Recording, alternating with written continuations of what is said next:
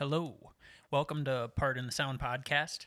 On today's episode, I had Kevin Bowe. He is a engineer, producer, songwriter out of the Minneapolis music scene. He started in the 70s with bands he played in. From there, he started writing music for acts like Jonny Lang. He wrote for Etta James on a record that won some Grammys. His whole history, I was able to get a sense of Minneapolis from the 70s till now. And it was just a great conversation to have about songwriting, technique, and just theory in general of what makes music great. Kevin's got a lot to tell. He's an advocate for learning. He was a teacher of mine in college. And, this is probably my favorite interview I've done so far. So I hope you enjoy it too. Let's go.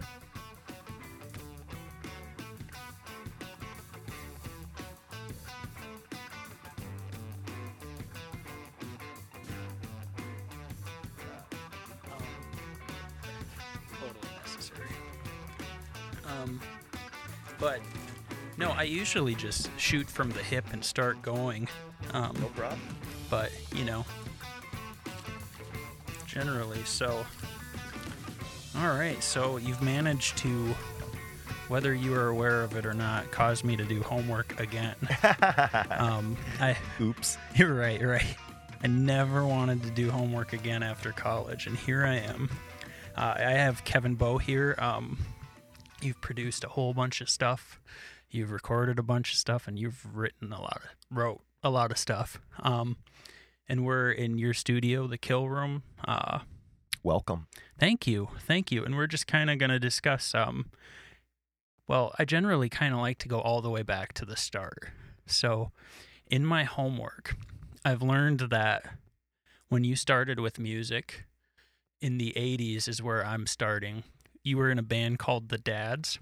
I was actually started in the 70s because I started playing guitar in junior high. And that's the part that's tough to figure out about Thank you. God. Pre-internet. Yeah. I'm glad there's no documentation of that. All I have is a couple of pictures. Yeah. that you're never going to see. Yeah. But I had a Les Paul and a Fender Twin and some friends, and it was just, playing Rolling Stones songs and songs by The Who and stuff like that. Never occurred to me to write or sing. I just wanted to be a guitar player. Pete Townsend from The Who was my first inspiration for picking up a guitar. That's why I bought a Les Paul. Sure. That makes a lot of sense. So how long of just kind of, jamming with the guys and playing, Pete Townsend licks or whatever it was, how long was it before you find yourself, in a band like, the Dads or whatever it ends up being? At the end of high school, I had developed, not unfortunately, actually, I don't regret it, a severe drug problem because it was the 70s. And Sure. In my defense, I would like to point out that all the other kids were doing it. So at the end of high school, I went into rehab, and this kid in rehab, this weird kid named Jeff, I forgot his last name, he had the Ramones' first album. Okay. And this is 1979. And it made a big impression on me. I was kind of depressed about music because I'm a big fan of the free-spirited rock and roll up until 1976. Okay. But in 1976, there was kind of a sea change in rock music where it kind of shifted from being all these weird bands that kind of invented themselves with no rules. Like weird bands like Led Zeppelin. I mean, Led Zeppelin's a weird band. There's no Led Zeppelin before Led Zeppelin, and they obviously, it's not calculated. They just kind of made it up. But after 1976, you had some bands that were more careerist. Maybe I felt like a little less basement and a little less garage and a little more boardroom. Mm-hmm. Things like Foreigner and Journey and stuff like that. And not to knock those bands, because I can see, especially now that I'm older, the value in what they do, but it just didn't appeal to me as much. I missed the wildness. So I was feeling a little kind of lost. And also drugs, which were awesome when I first started doing them, turned out to be not that awesome for me because I'm an addict. So I was ready for a change. Yeah. And when I heard that Ramones album, it just blew my head apart. took me a while to figure out, like, why do I like this? These guys are so bad, you know?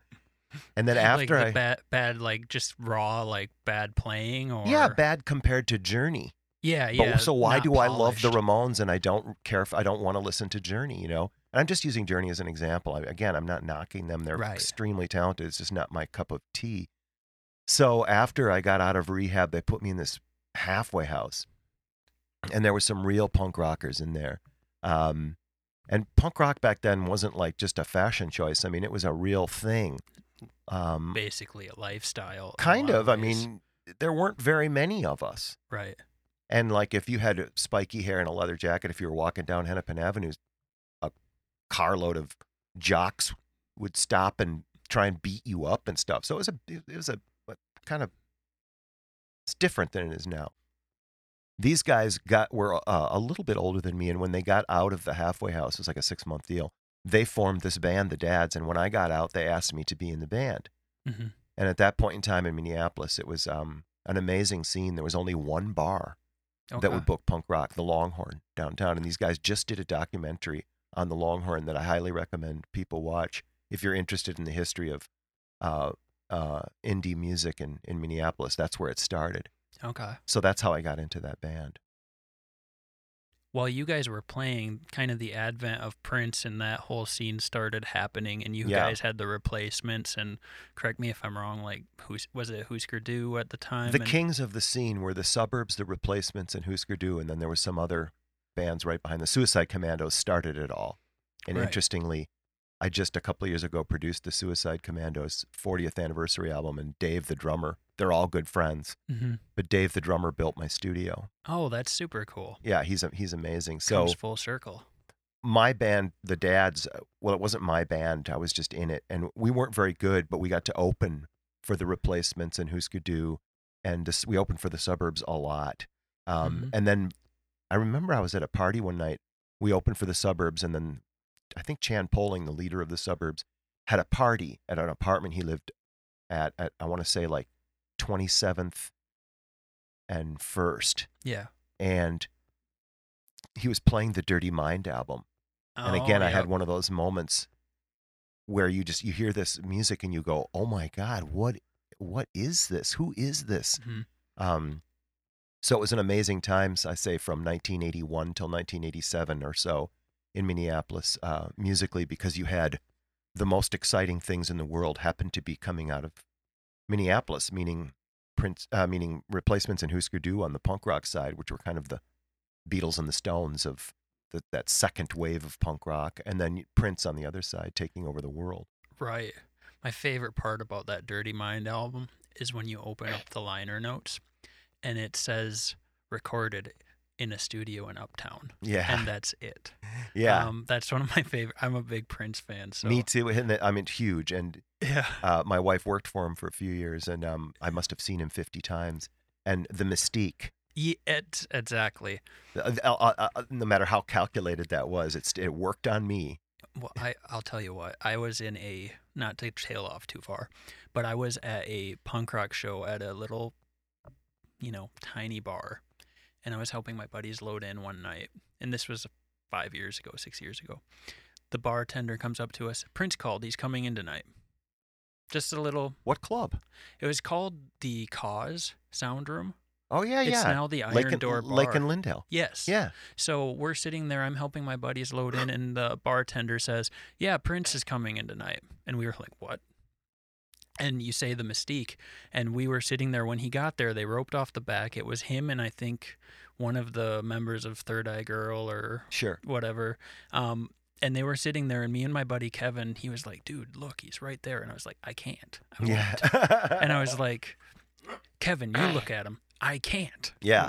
We just wanted to give him his Avert face. Your gaze. Yeah. So that's. I was playing at the Dakota several years ago with Allison Scott, and him and his entourage showed up.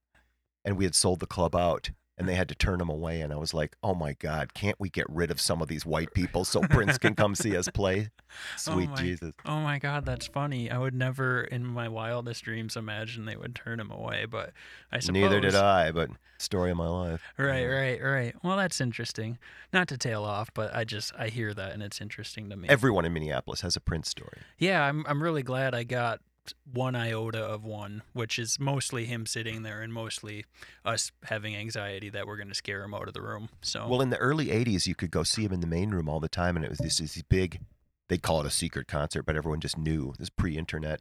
But sure, the word would get out, Prince is playing at First Avenue tonight, and it would be Prince and The Time and Vanity 6, and just up there just jamming and having fun endlessly. Yeah. And then you could like go over into the small room, into 7th Street Entry, and like the Replacements or Husker Du would be playing. And I don't think there's any way, because I was young and stupid, to realize that I was in a magic place at a magic time. But looking back, I see that now, and I feel so lucky and grateful to have been able to just be in the room and see those things, because people don't get to see that. No. You and I, we've brought up Eilish a few times since we've been sitting here chatting. Once she's big, she's big. The internet makes it all happen so fast that I don't think you can even now see these sorts of things coming. And not that you could then, but yeah, I didn't know. I just thought, oh, this is what music is. It's like, no, man, this is Prince and the Replacements and Husker Du. These are shows that people are going to be talking about for, ever and ever and ever, so it had a big influence on me. Yeah, no doubt. So when you guys are playing together in the Dads, opening up for some of those bigger bands like the Replacements here and there, how long did that go then? I think I was in that band for about 3 years. Okay. We had this song. I wasn't involved in the writing in the beginning. Like I said, I just wanted to be a guitar player. We had this very charismatic lead singer named Sean, who I like him a lot. He was very funny. Mm-hmm. That was the whole thing about the Dads. We weren't that good, but we were kind of funny. Yeah. And one of our more popular songs that he wrote was called I Don't Want to Join the Army. Yeah. Then he quit the band to join the Army. Oh, my God. That's what I said.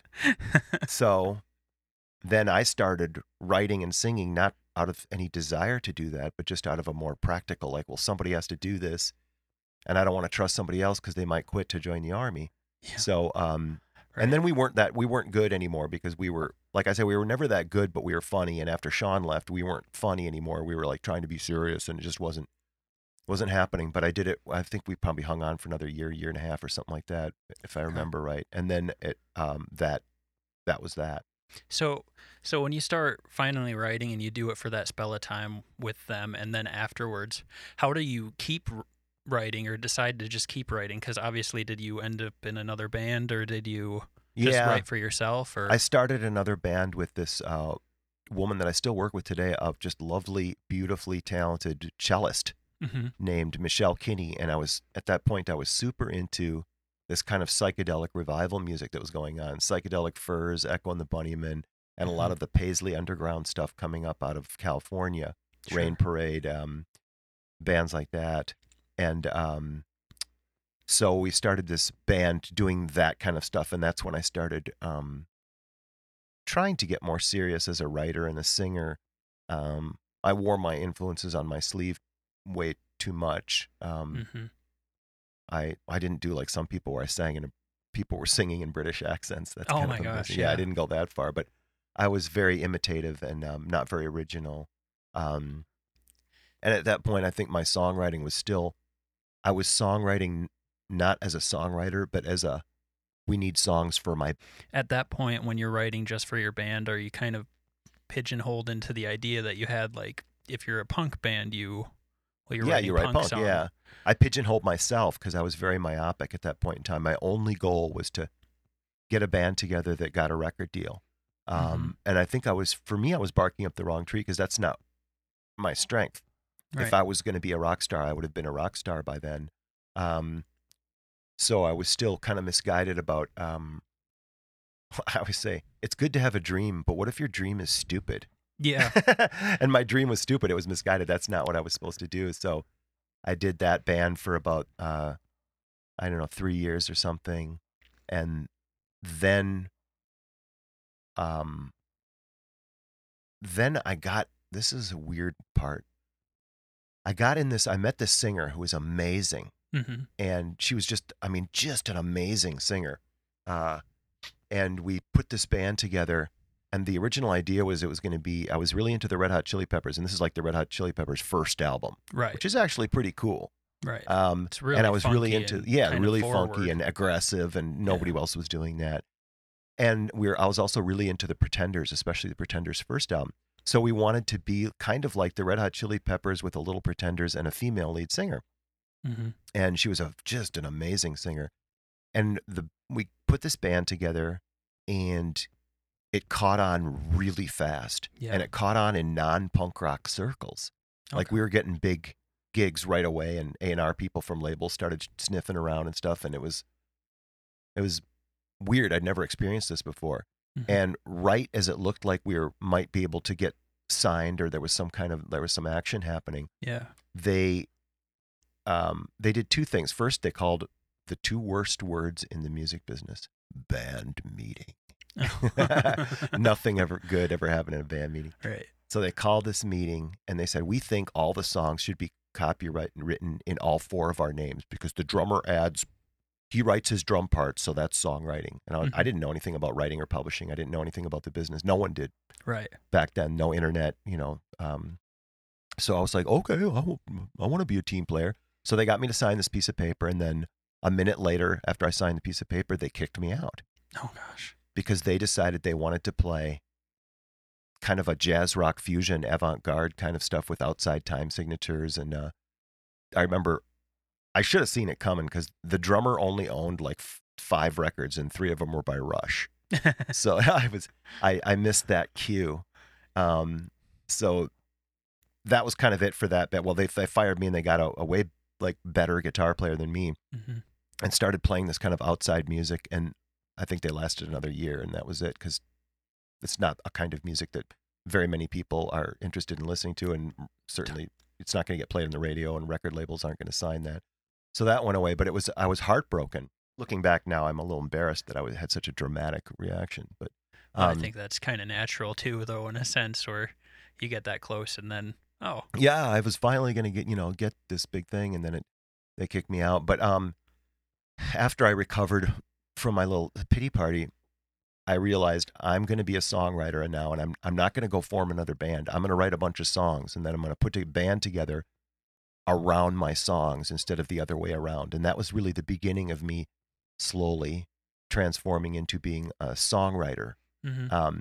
So I sat alone and wrote songs and demoed them on a little 4-track or whatever for about a year, and put together a band around those songs. And I was starting to feel disillusioned with punk rock, because really, for me, this is just my take, most of the cool punk rock that really spoke to me was over by the mid-'80s. Sure. And so relatively speaking, what's the time period of this all happening? I think I got kicked out of that band in 87. Okay, so we're just on the edge of Kyle's almost born. Yeah, that hurts. That hurts. Anyway, I put together a band based around my songs, and it was much rootsier and more old-fashioned. I was really into Rolling Stones, John Hyatt, and getting into more the beginnings of this kind of alt-country scene and things like that.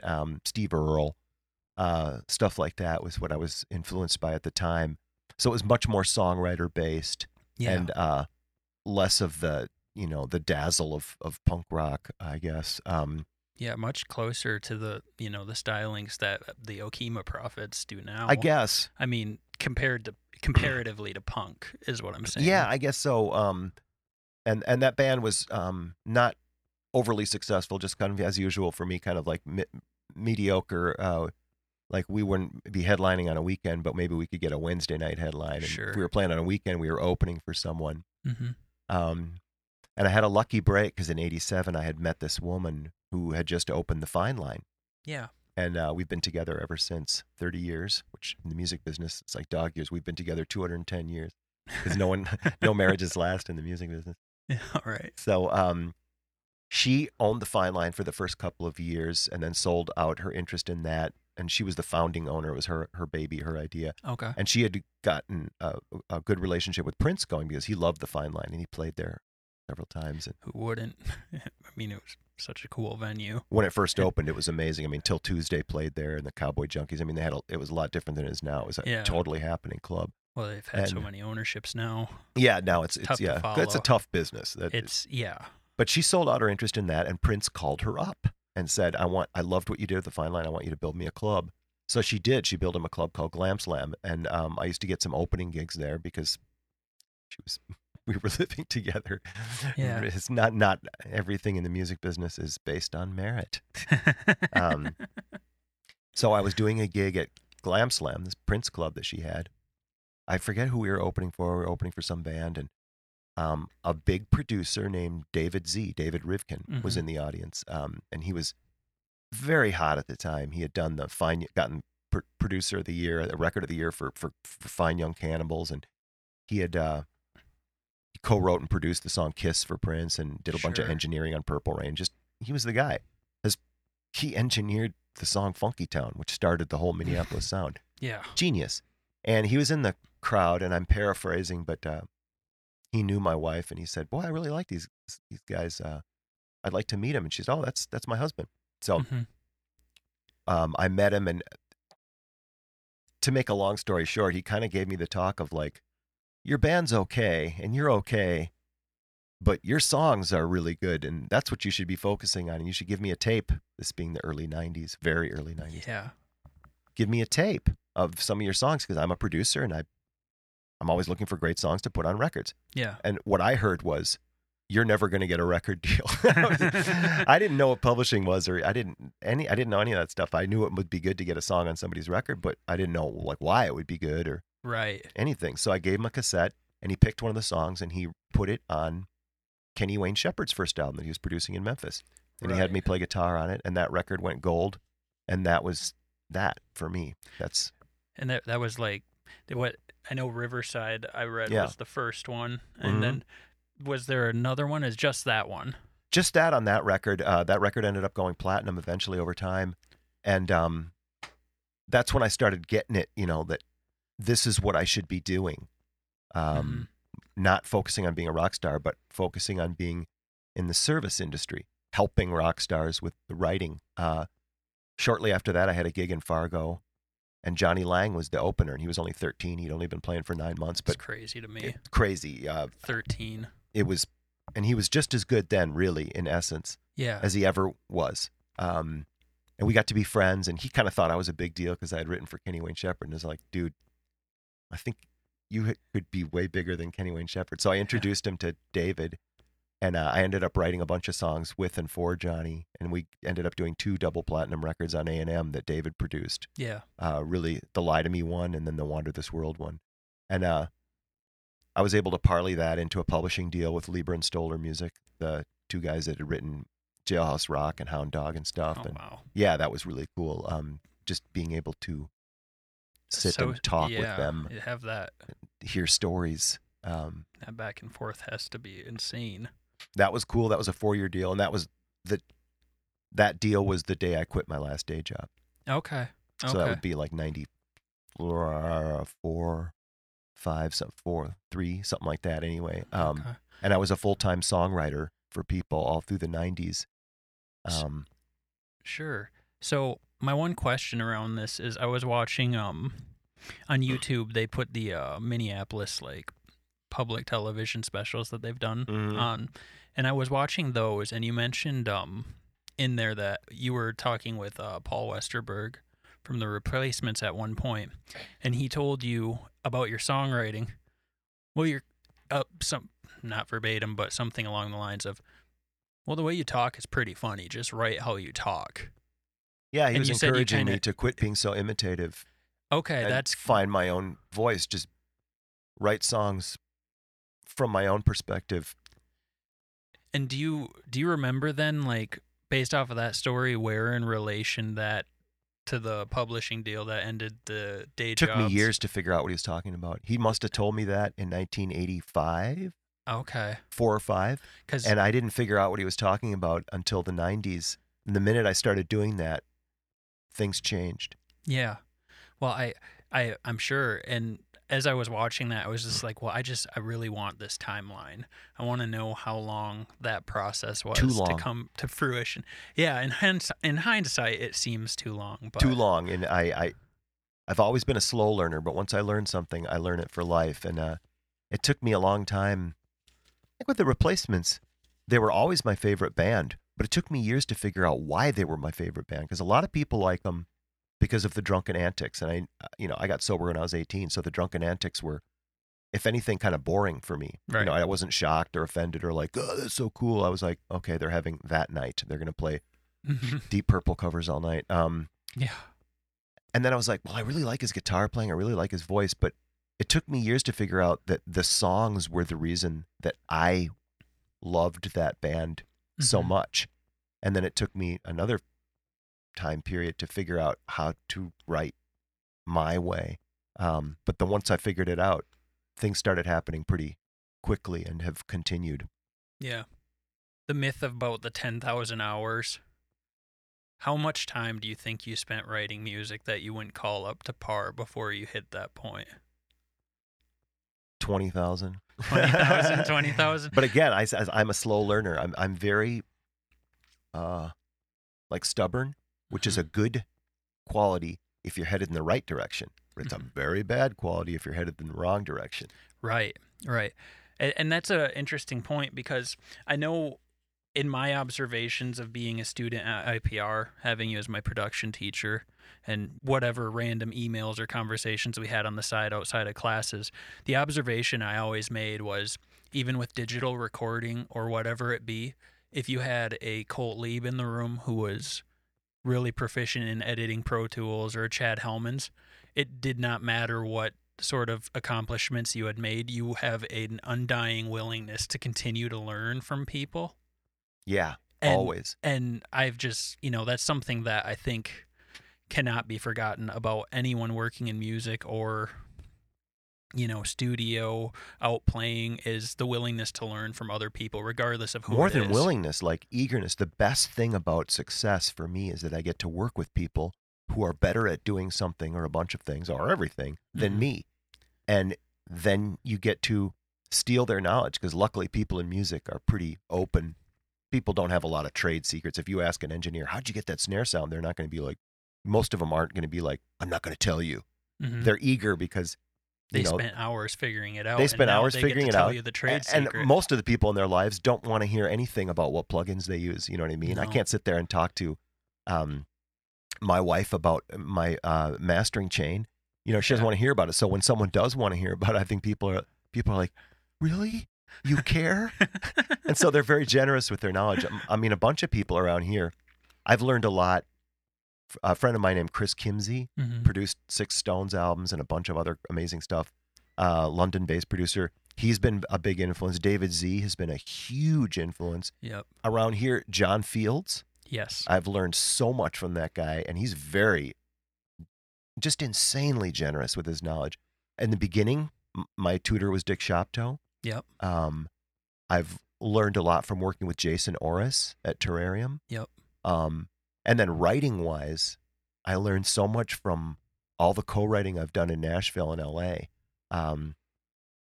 Those people, that complete game changer. Yeah. Well, I remember, being in one of your classes and you were discussing songwriting, and you were like, well, I believe this is kind of what you told us.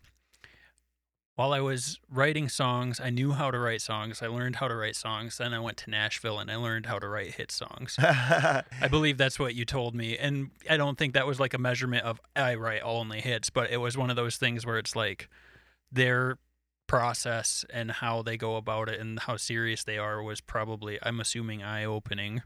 Well, it was working in Nashville in the beginning, I was terrified. I was like, God, if these people figure out that I'm just this aging Jewish punk rocker from Minnesota, they're not going to want to work with me. But they did want to work with me, and they were super cool. I think what I learned is that songwriting doesn't have to be this precious thing. Like I have to only write about a personal experience that I'm in at the moment, and it has to be 4 a.m. and there has to be this kind of incense burning and stuff like that. These people get up every day and write songs. And those songs can be just as hard hitting. Yeah. You know what I mean? And so it was tough I had to go somewhere else to learn about real songwriting, because although there are some great songwriters that have come out of Minnesota, Bob Dylan, Prince, Dan Wilson, Mm-hmm. there's not a songwriting culture or community here to speak of. And I don't think that's a criticism of Minnesota. I think that's true of most places other than LA, or Nashville, Mm-hmm. partly because nobody's being paid to do it. Right. And partly because the musical culture here is about bands and sounds and styles. It's not about songs. Okay. The press here, and I could be opening myself up to criticism here, but I'll say it anyway. I don't think there's an attitude here sometimes that celebrates indie-ishness and amateurness over professionalness. Yeah. And sometimes that's cool, because God knows there's a lot of music I like that's, I mean, the Replacements, or, to an extent, Billie Eilish. I love it that her and her brother just did that whole record. But great music is great music wherever it comes from. And I don't think that there's just not a lot of people in Minneapolis today sitting around trying to write the next pop song or country song for artist X. If you want to do that, people go to Nashville to do it. And I think there's an attitude here that kind of writing is somehow less than Johnny Solomon writing great songs for Communist Daughter. Is another great songwriter from here. Truly great. But so I had to go somewhere else for that. Sure. And I'm glad that I did, because, look, man, I just like great songs. I don't care where they come from. Mm-hmm. I don't care, if they come from on top of a mountain or out of someone's butt. You know what I mean? Mm-hmm. Writing a great song. I don't care what their motivations were. Yeah. I don't care if it's autobiographical. I don't care if it's true. Mm-hmm. I don't care if it's your diary.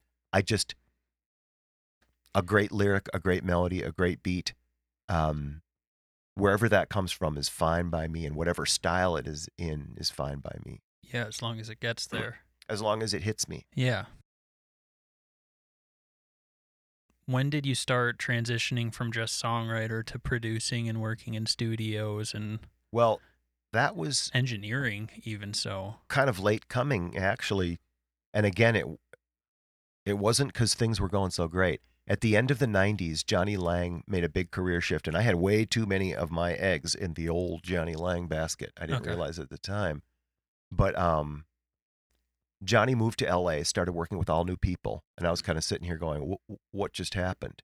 Mm-hmm. So I had learned a little bit about engineering, because I had to if I wrote a song and I was trying to get some artist to cut it, I had to do a decent demo of it. It didn't have to be sonically perfect, but it had to be weird and cool and sexy and interesting to get them to cut it. So I'd been working on a 4-track, and then I worked on an 8-track, 8-track quarter-inch Fostex.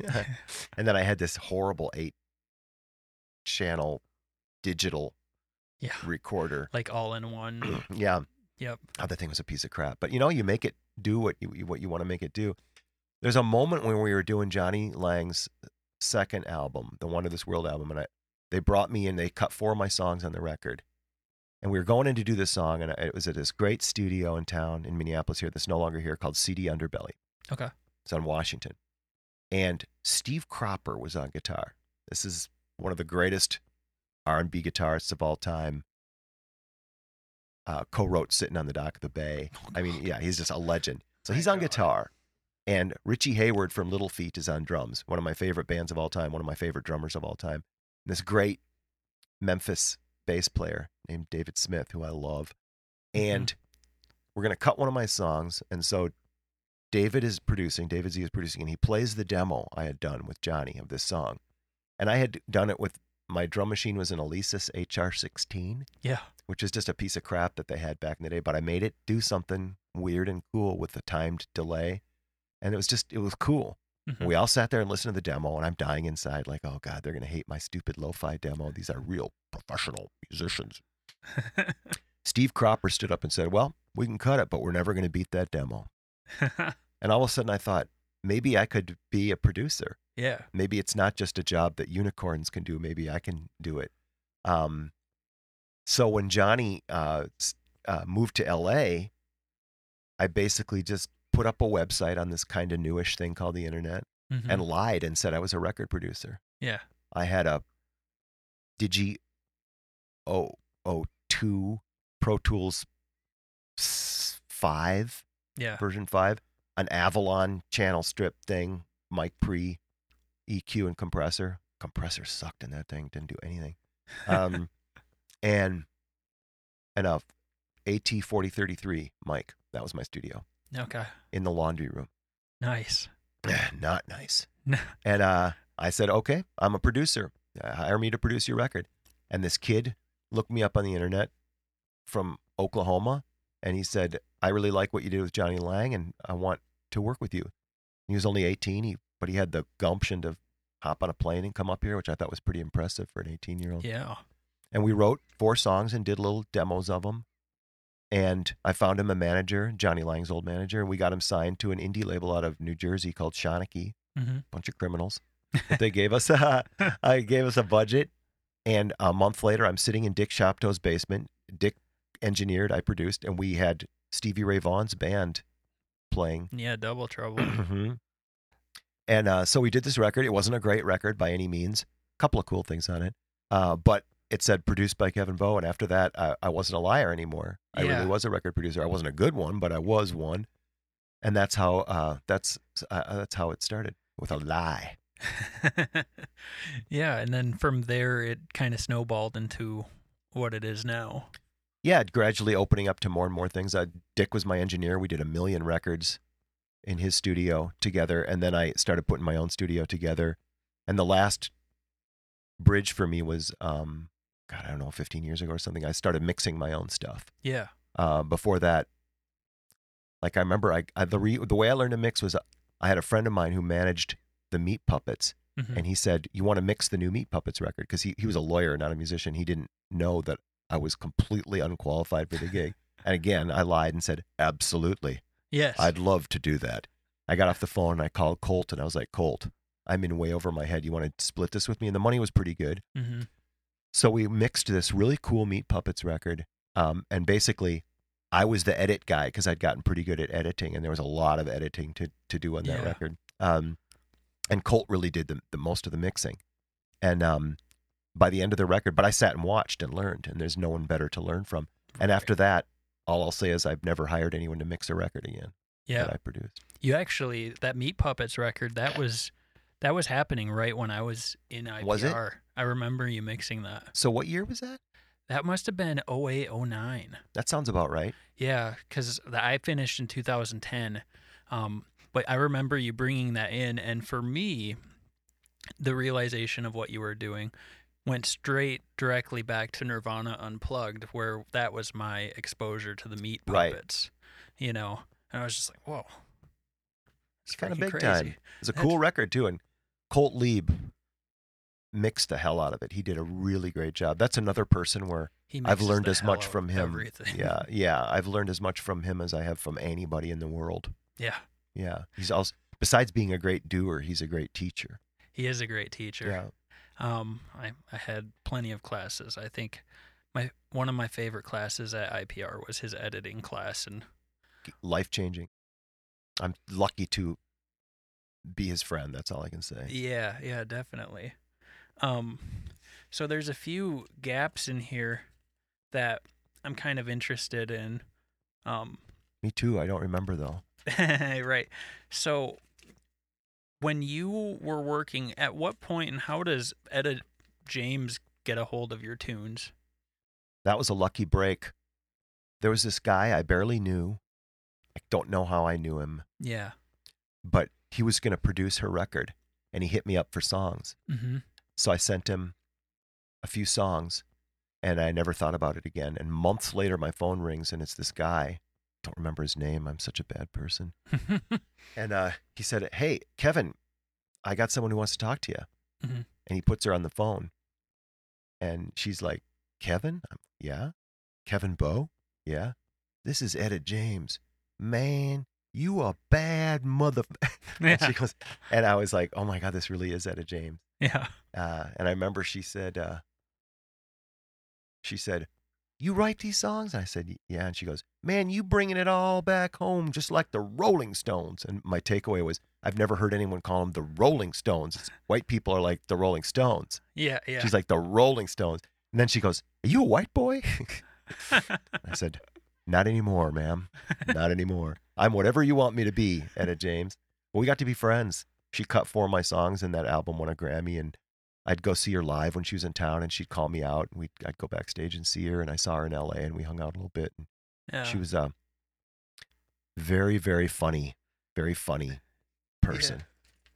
Yeah, and like some of the tracks on that, you know, there's The Blues Is My Business and Trust Yourself, and I remember this leads into one of the questions I actually want to ask about kind of your process as a songwriter. And now you have the Okima Prophets, which you cut your own songs with Peter Anderson, you know, Yeah, whoever's Steve Price, whoever's going to around, play yeah. on it. I don't know that I'll ever do that again, though. I'm kind Sure, of it's happy been in a my little bit. role as a writer-producer. I'm happy to step aside and let Sure. younger people do live shows and stuff like that.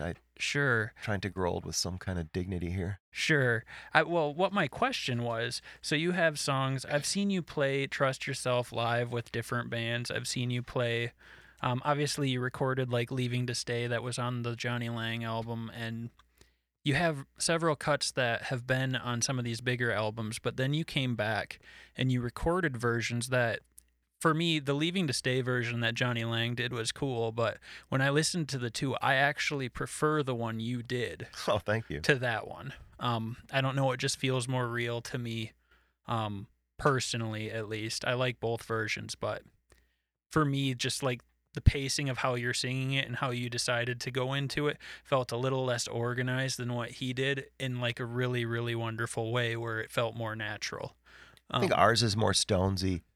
The big difference is I played it in open G, and Cropper played that in standard tuning, and so that kind of defined how the song went. Sure, I think I suppose that makes sense. But how about that solo that Jonny Lang played on my version? Yeah. Oh my God! Yeah, that was like 2 takes, and it's so out there, and just that was amazing. Kid's voice is, well, I shouldn't say kid, older than me. Yeah, I remember the day when he walked in. He said, "I'm not Kid Jonny Lang anymore." Yeah. And I was like, and it's over. No. Yeah, okay.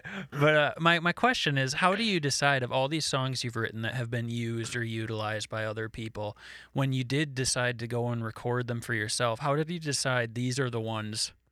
I'm only interested in recording the ones that I can sing with my limited voice. Okay. I did Leaving to Stay before Jonny did. He heard my version and played on it, and then he was like, I like this song. I'm going to cut my own version of it. And I was like, cool. Yeah. Yes, please. But most of the songs I write, I wouldn't be interested in recording myself because I couldn't sing them. Okay. So I just, back when I was still recording my own stuff, which I don't know that I'll ever do again. I won't say never, but I'm not in the mood now. I would just do it if it's a song where I feel like, oh, I want to sing that. Yeah. So it's a voice thing. Phenomenal. I figured it could be anything as simple as that to anything as complex as there is, like not a deep-rooted reason. No. It's just I'm limited as to what I can sing. Yeah. So credibly. Yeah. Self-awareness does help. No. Awareness of one's limitations is as important or more than awareness of one's strength. Right. At what point in that conversation, when an artist is working through and they are aware of their limitations, you can go and workshop and get better at things. But at what point do you decide, okay, this is no longer a limitation, and you try? What would you say? Because that's... What would I say to an artist? Yeah. That I'm working with? Yeah. Well... Because you're right. You have to be aware of those limitations. When I look at an artist that I'm working with, it's actually kind of crass in a way. I look at them like a piece of meat. Mm-hmm. I go, if anyone's going to buy this record by this artist, why are they going to buy it? Really the question is, what are we selling here? Mm-hmm. And let's try to bring out everything that's unique and amazing about this artist. Let's put that up front. Mm-hmm. And let's not focus on the areas that they're not unique or strong. Yeah. Right. And it sounds like a self-evident truth and something that we shouldn't even have to say, but I think it's very hard if you're the artist to think that way about yourself. Mm-hmm. So in such a crass kind of transactional analysis. So, but I think a problem with some artists is that, well, you know, and I'll go on a limb and say this about Jonny Lang. I always thought from the minute I saw him when he was 13 that Jonny was a phenomenal guitar player. There was never going to be any problem there. Mm-hmm. Anyone who says he's not a great guitar player is just someone who's jealous of his guitar playing. Yes. I knew he was a great singer. Just that gift was given to him. He was a phenomenal singer when he was 13. He's a phenomenal singer now. He just did that. He just could just do it. I also knew he was a phenomenal live performer. Mm-hmm. He was exciting on stage. Very exciting. You couldn't take your eyes off him. But I never thought he was particularly uniquely gifted as a songwriter. Mm-hmm. I thought we wrote some good songs together. One of my favorite songs I've ever been a part of, Breakin' Me, that was a true co-write. People are like, when you write that stuff with Jonny, I mean, you just wrote it and let him put his name on it. Absolutely not. He had all the music for Breakin' Me.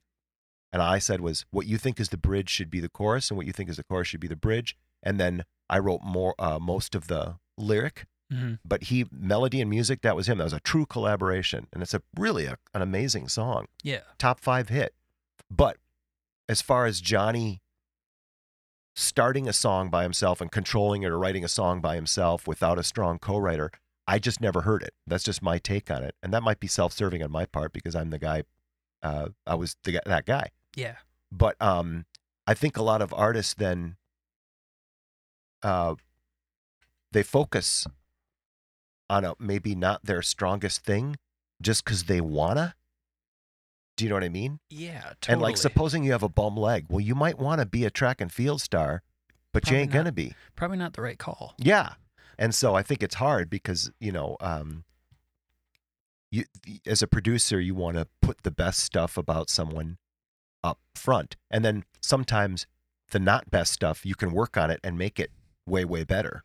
Well, right. And the end result is whenever you're working with an artist, you want them to be successful. It's good for everybody involved if they're successful in what they do after that. As long as they're product is happy done. with it, you know. Especially if they're happy with it. Yeah. But That's what's cool about Billie Eilish. She is so young, but she knows who she is. She's like, if she was, you notice that there were very few female artists at the Grammys that were not dressed in a bustier and, right. tights or whatever people, these things that people wear. If she did that, if she was like, no, I want to be a sex symbol, I think she'd fail. Yeah. So it's cool that she doesn't want to because that's not what she's supposed to be doing. She's supposed to be doing exactly what she's doing. Right. Smart. It's definitely smart. Usually how I round these things up, and we're turning that last corner here, is I like to ask 2 questions at the end. And one is, well, what are you listening to now? What are you streaming? What are you, what's in your CD player, record player? Of new music or old music? Anything. God, my iPod shuffle is, my shuffle on my phone is so huge and weird. The other day I was looking at what artists do I have the most stuff, mm-hmm. and some of the leaders were, man, I have a shit ton of James Brown. Yeah. I love me some James Brown. Well, in James Brown, there's a shit ton of stuff There to is. have. James Brown, I have a ton of Prince. Mm-hmm. I have a ton of Replacements. I have a ton of Bob Dylan. So a lot of Minnesota music. Other stuff that always makes me happy when it comes on is lately soft rock of the 70s and disco. So a lot of Bee Gees, Donna Summer, and stuff like that. And then a lot of Bread and Fleetwood Mac and other lately I've been on a fetish for Seals and Crofts. Okay. Summer Breeze, man. Yeah. Check out that track. I mean, I heard it all the time growing up and I didn't pay any attention to it. And now I hear it and I'm like, these people are genius. Is it the Summer Breeze Makes Me Feel Fine? Listen to it once. The Oh, recording. Yeah. No, besides the song and the performance, the recording is amazing. Oh, yeah. A lot of Roxy music. And then of new stuff, Billie Eilish, Lizzo, because it's fun and makes me happy. Yeah. And what else? I don't remember a lot of the names of the bands because sometimes I'll just go on Spotify and and let it do its thing. You might find this interesting. So this is now my 5th interview like this. And whenever I ask this question, I find the trend of people saying, well, I used to know all the songs and the tracks and all this different stuff, but now in Spotify, I just let it flow. I let it flow, or I pick this song and I hear it once and I save it as a liked song, and then I never remember the title or who it is. I just keep going back to it. Yeah. It's kind of interesting, sad. that trend. I think so. Lucius. Lucius, I like that. The Weeknd. Oh, The Weeknd. Yeah. Yeah. That's super trippy. I've been on a Sly and the Family Stone jag lately. Yeah. I haven't been listening to a lot of like rock and roll lately. I don't hear a lot of new rock and roll that I that I get super excited about. I want to. Right. So question about that, because I find that interesting, and just hearing kind of your experience in the replacement scene and, all that different stuff. I hear a lot of people say, and for me, I usually get a little turned off by it, but I hear people say, oh, they just don't make them like they used to. And I think it might be true to some extent, but the trap of nostalgia. Right. Well, I saw on one of your interviews too last night that when I was doing my homework, you mentioned everybody's favorite music ever is like when they were 15 to 24 or whatever. People talk about the golden age, yeah. And the golden age for everyone happens to be when they were 15 or 12 and they started listening to music, and then right around 24, they're out of college, they get married and start having kids and stuff like that, and then they stop listening to new music. And so the golden age for them is that time. It doesn't have anything to do with the music, because any time, including right now, there's great music and there's crappy music. People talk about, oh, the 60s were so great. I can play you music from the 60s that's so unspeakably horrific. Or the 70s. I love 70s music, but listen to Billy Don't Be a Hero and tell me that's a great song. And that was a huge hit. Oh, that's hilarious. Or Terry Jacks, Seasons in the Sun. You know what I mean? That's a horrible song. Come on. No offense to Mr. Jacks. That's great. So I just try and be more universal about it. And I refuse to get caught up in the nostalgia trap that a lot of people my age get in. That says everything about them and nothing about art or the world. These people are like, I miss tape. And today's music sucks. And it's like, really? What's the last new music you listened to? I think the correlation would be astounding if you could get an actual answer to that. Yeah. Yeah, that's really entertaining. I always struggle. People, they will say they don't make them like they used to. Back in my day, this was blah, blah, blah. And I have people my age who say that about music now. I'm 30. And there's officially now people my age who will, man, the 90s were the best, and, whatever, or 2000s. Nothing is the best and nothing is the worst. No, and I truly think you just have to be willing to look for it and be open to it. Like, okay, let's talk about Billie Eilish for a second. On Saturday Night Live a few weeks ago, her and her brother did a song called I Love You, and it was just him playing acoustic guitar and those two singing in harmony. And I'm sorry, if you didn't feel something from that, I was floored. I thought it was so amazing. The writing, the performance, everything. And people are like, oh, they just make their music on a laptop, blah, blah, blah, blah, blah. Well, they didn't right there. Yeah, number one, who cares? But number two, not that song. That was acoustic guitar, female lead vocal, brother, male vocal harmony. That's all there was. And it was perfect. It's perfect songwriting. And the challenge of writing a good song called I Love You. You know how many I Love Yous there have been? That's like the most generic title in the world, and they still nailed it. Just ripped it. Yeah. So everyone just needs to shut up and listen. Yeah, That everybody could do a lot to do that. That would help everyone a lot. So the Look last at Corey Wong.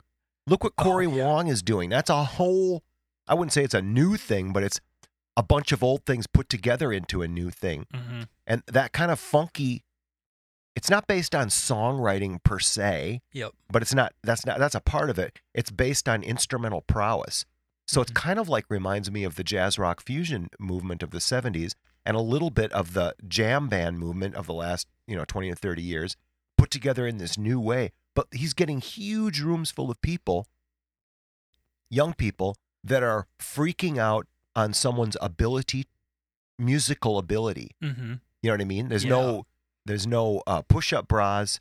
There's, Yeah. they're push-up bros. They're the only thing going on is instrumental ability and funkiness, and he's raising the roof. Yeah. You know what I mean? So, and so if you say, well, yeah, nobody's good at playing their instruments anymore. They don't put in the time. Really? Yeah. Well, you're a big old dum-dum, because go look at what Corey Wong is doing. Well, yeah, and then there's stuff like that, and Corey Wong, as soon as you say that, I start to think there's a guitar player in Chicago named Isaiah Sharkey, who check him out when you have a minute. Just go on YouTube and search for Isaiah Sharkey.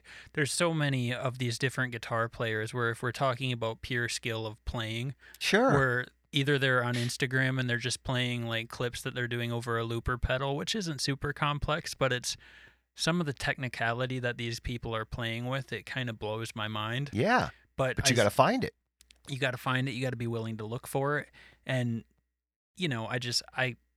it drives me nuts when people say there's just all pop music is awful. Or even if you call out an artist and you say, well, this is awful and it's generic. It's just like, well, say what you want to about young Mr. Bieber, but he's not going away because there's something in there that we're not aware of. Plus, the record he did with 5 years ago or whatever. Yeah, with this Purpose album. Yeah, that was one of the best records of the last 10 years. It's so I don't good. know how much of it had to do with him. I think a lot of it had to do with Diplo and Skrillex and their contributions, which were amazing. Yes. But I love that record.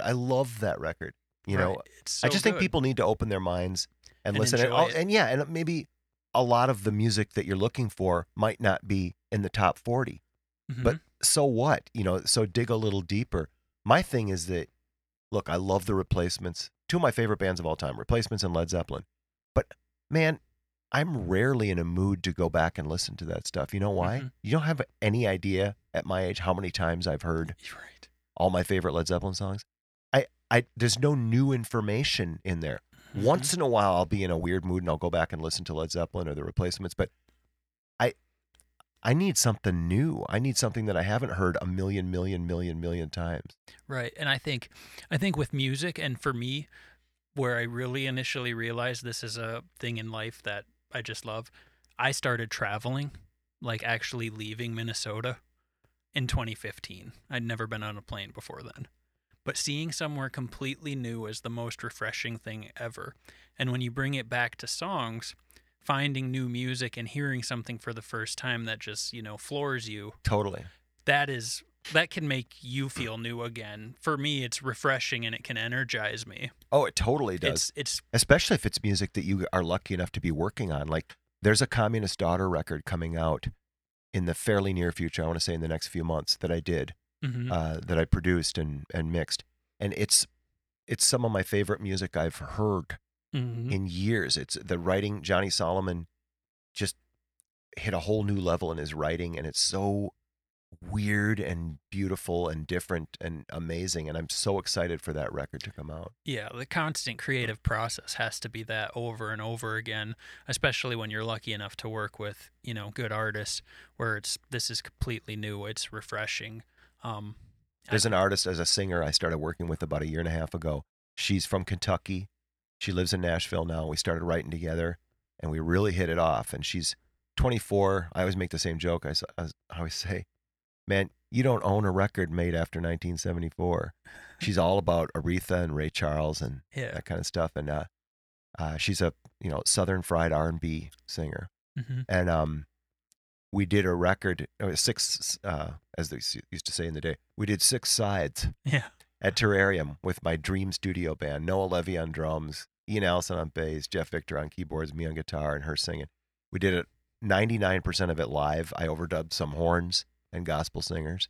Mm-hmm. And I just last week went to Nashville, and I played acoustic guitar and she sang, and we went to the president of Warner Brothers, Nashville, his office, with all like 6 or 7 of his A&R people there, and played these songs for them.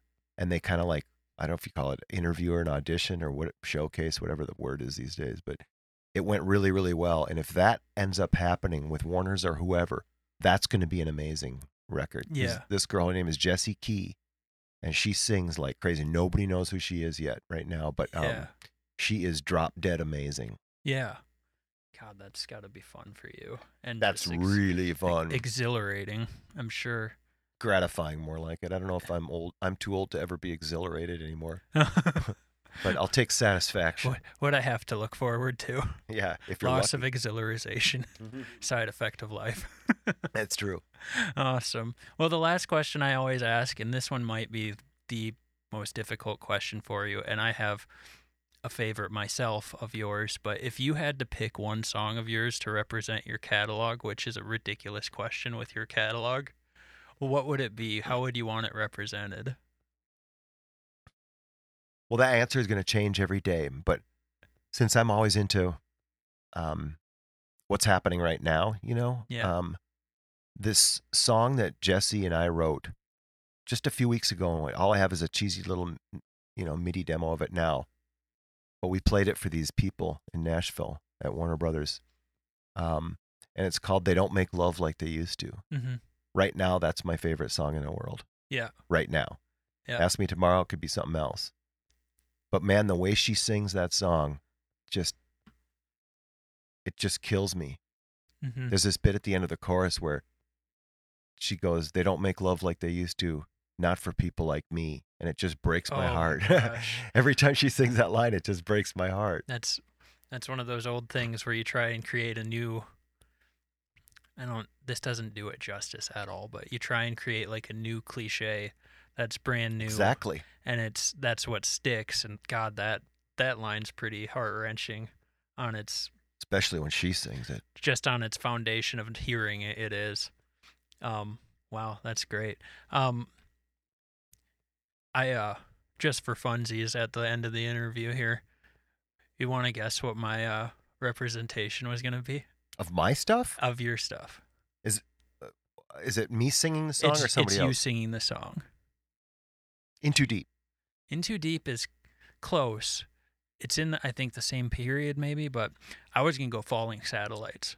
Oh, I love that song. I still love that song. That song, I love it. I think you played it at IPR in like... I think so. Back in the old building, like acoustic once. And I think you were kind of recording it and showing it to us, and I was like, oh gosh. Wrote that song when my cat died. Yeah. My cat Lulu. But now whenever I hear the version of my band doing it, all I hear is the sibilance on my vocal and how I would do that differently. Isn't that sad? Well, you know what they say, song's never done. It's never complete. Never made a nickel off that song. Really? I know. I thought that people were going to flip out. People did like it. I had a nice moment where the first time I played that song for Paul Westerberg, he was lying on that couch over there, and it ended. I played him the mix. I had just mixed it, and he goes, "Goosebumps, Kevin. Play it again." Oh wow! And I was "That's the best." This is a good day. Ever. Yeah, that was super cool. Well, that's great. Well, that's perfect. I have everything I want. I appreciate you for taking the time and Thank you. going over that. This has been fun for me. Left